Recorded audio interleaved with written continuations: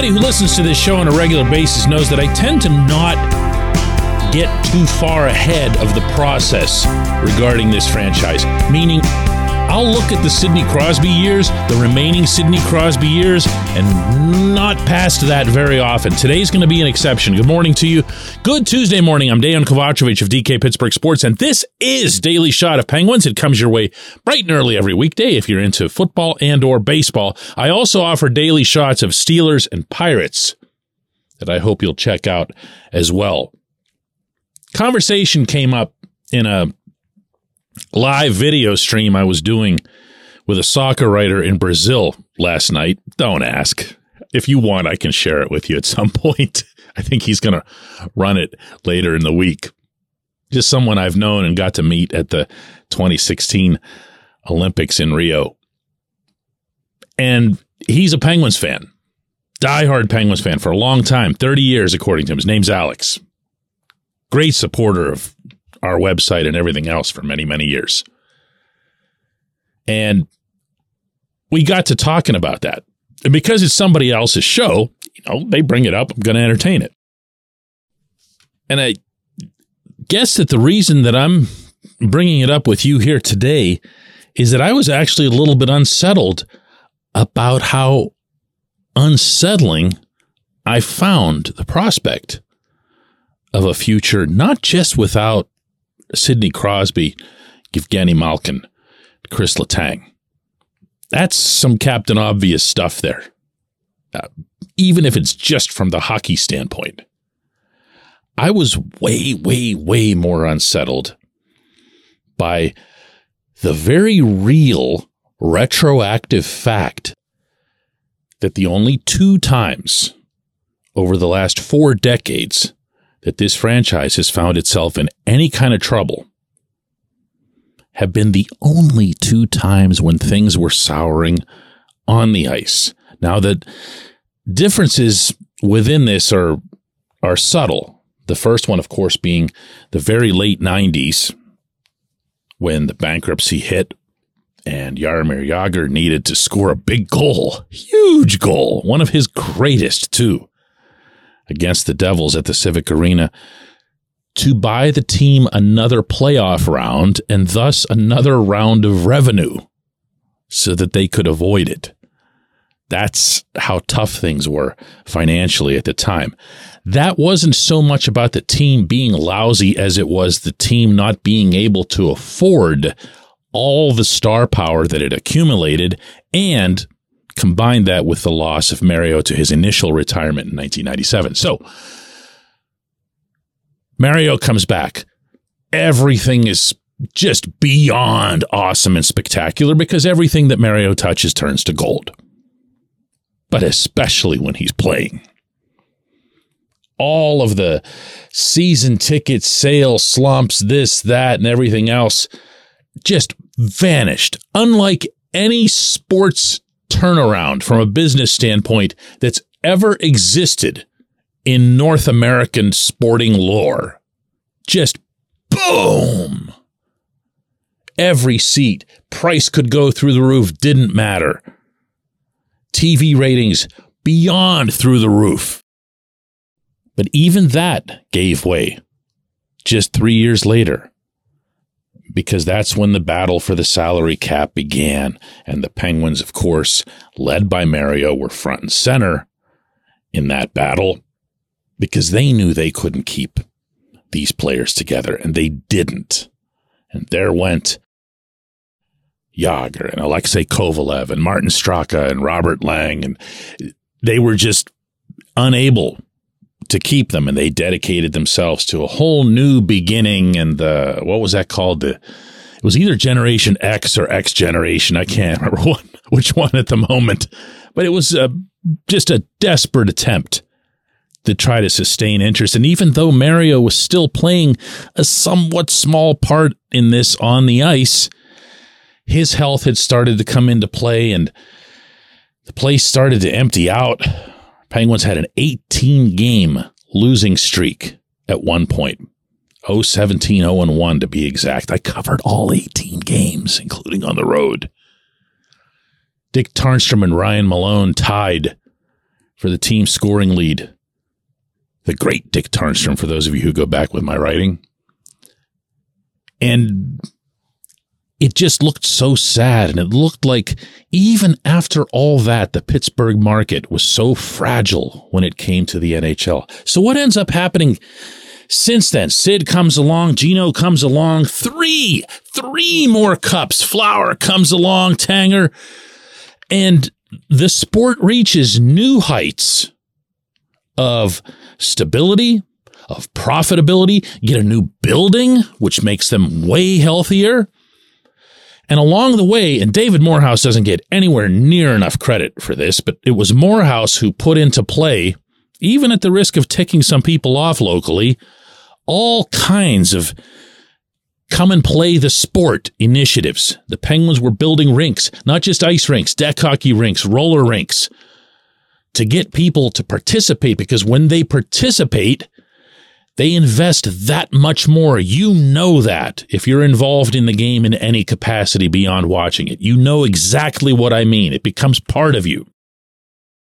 And he did that with a long-term vision of not only building the brand, the Penguins brand and what it stood for, but also just the game and making Pittsburgh a true Canada-style hockey town.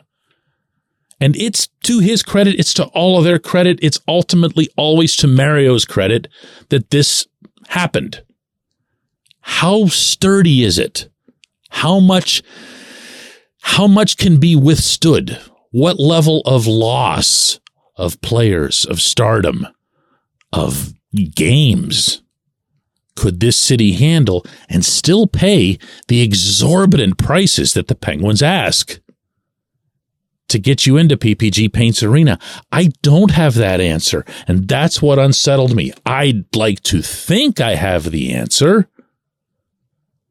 but coming out of COVID, we started to see, these 14,000s and whatever else, and I understand it was a global pandemic and it was an unusual circumstance to say the least, but it really wasn't until this past season that you returned to the, okay, yeah, of course it's a sellout. It's a sellout. Yeah, it's 18,000 plus, whatever the exact number ends up being, whether it's technically a sellout or not.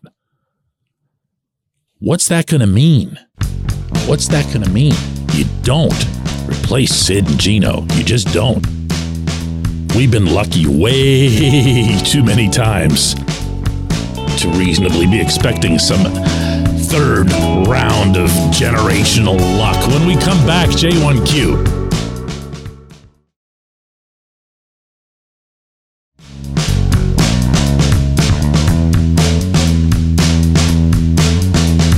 Today's J1Q comes from Bob, who says, "Hi, Dan. Thanks for the podcasts on each of my favorite Pittsburgh teams. I listen to them every day at the gym." That's always good to hear. I like, don't just say that you're listening, which is appreciated unto itself, but it's so much cooler when you say I'm like walking my dog or whatever it is, because that helps.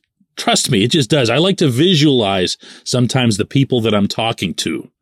So right now I'm talking to Bob, and he's at the gym just killing it, just blowing everybody away. Bob says, "My question is a hypothetical one. If you're Kyle Dubas and you know Matt Duchene is coming available in a couple of days at a $3 million price tag next year, do you still make the trade for Riley Smith?" I do, Bob. I might be in the minority on that one, but Duchene, for me, lost his luster with his last couple of moves. He's not the Duchene that we remember from his really prolific, dynamic days. I think the last time we saw him, or that version of him, was in that finishing run with Columbus. Remember when the Blue Jackets were trying to load up and they got Panarin and all these guys and everything, and it still didn't work out? That was the last time I saw him. Now, I don't see him as often as I do players in the Metro or just in the Eastern Conference in general, but when I've seen him, I've not really seen him. Okay? That's probably the best way I can word that. Whereas before, you just couldn't take your eyes off 95. I mean, he was electric. Riley Smith, to me, is a better fit for what the Penguins need right now at this phase. And as I just went through in the opening segment, this final stage of these legendary players who are here. I believe that Smith will be compatible with Gino. I believe that Smith will be a terrific fit as it applies to the PK and a generally solid accompaniment to the overall approach of just defending better. Remember, that's the theme here, and it doesn't just have to apply to the bottom six. It applied, in this case, to Kyle Dubas's bottom six acquisitions. It applied to the joint philosophy that Dubas has put together with Mike Sullivan. But it's not like the Penguins can afford to say to their top two lines, hey, just do whatever you want, and we're going to let the bottom six guys worry about the defending. It's just not going to happen. The Penguins aren't that prolific at 5-on-5, and don't make me be the guy to bring up that they're not nearly as prolific on the power play as they once were. So you're going to need everybody doing that. With the loss of Jason Zucker, and that's, of course, the player who's being replaced here. That's all we're talking about here, and it's all you're talking about when you bring up this hypothetical scenario. You needed someone who was going to be a conscience on that line, but more important, you needed someone who was going to be effective. Zucker gave absolutely everything he had, every drop of sweat, every shift, every game. But that doesn't mean he was an outstanding defensive player. He was pretty good just because of the effort, but he didn't have a natural instinct, a natural flow to it. Smith does. You won't even necessarily notice it as much because you won't see the hyperdrive or everything else that you got out of Zucker. But he'll just make the simple play, and he'll make it really, really well. Excellent first pass out of the zone is a small example, but that's kind of what Gino likes, spring him a little bit.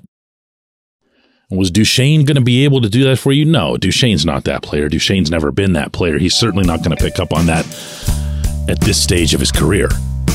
So I hope that answers your question. I'm not super into hypotheticals, but I see where you're coming from, and I'm going to stick with Smith on this one. I really like this player. I appreciate the question. I appreciate everyone listening to Daily Shot of Penguins. We're going to do another one of these tomorrow.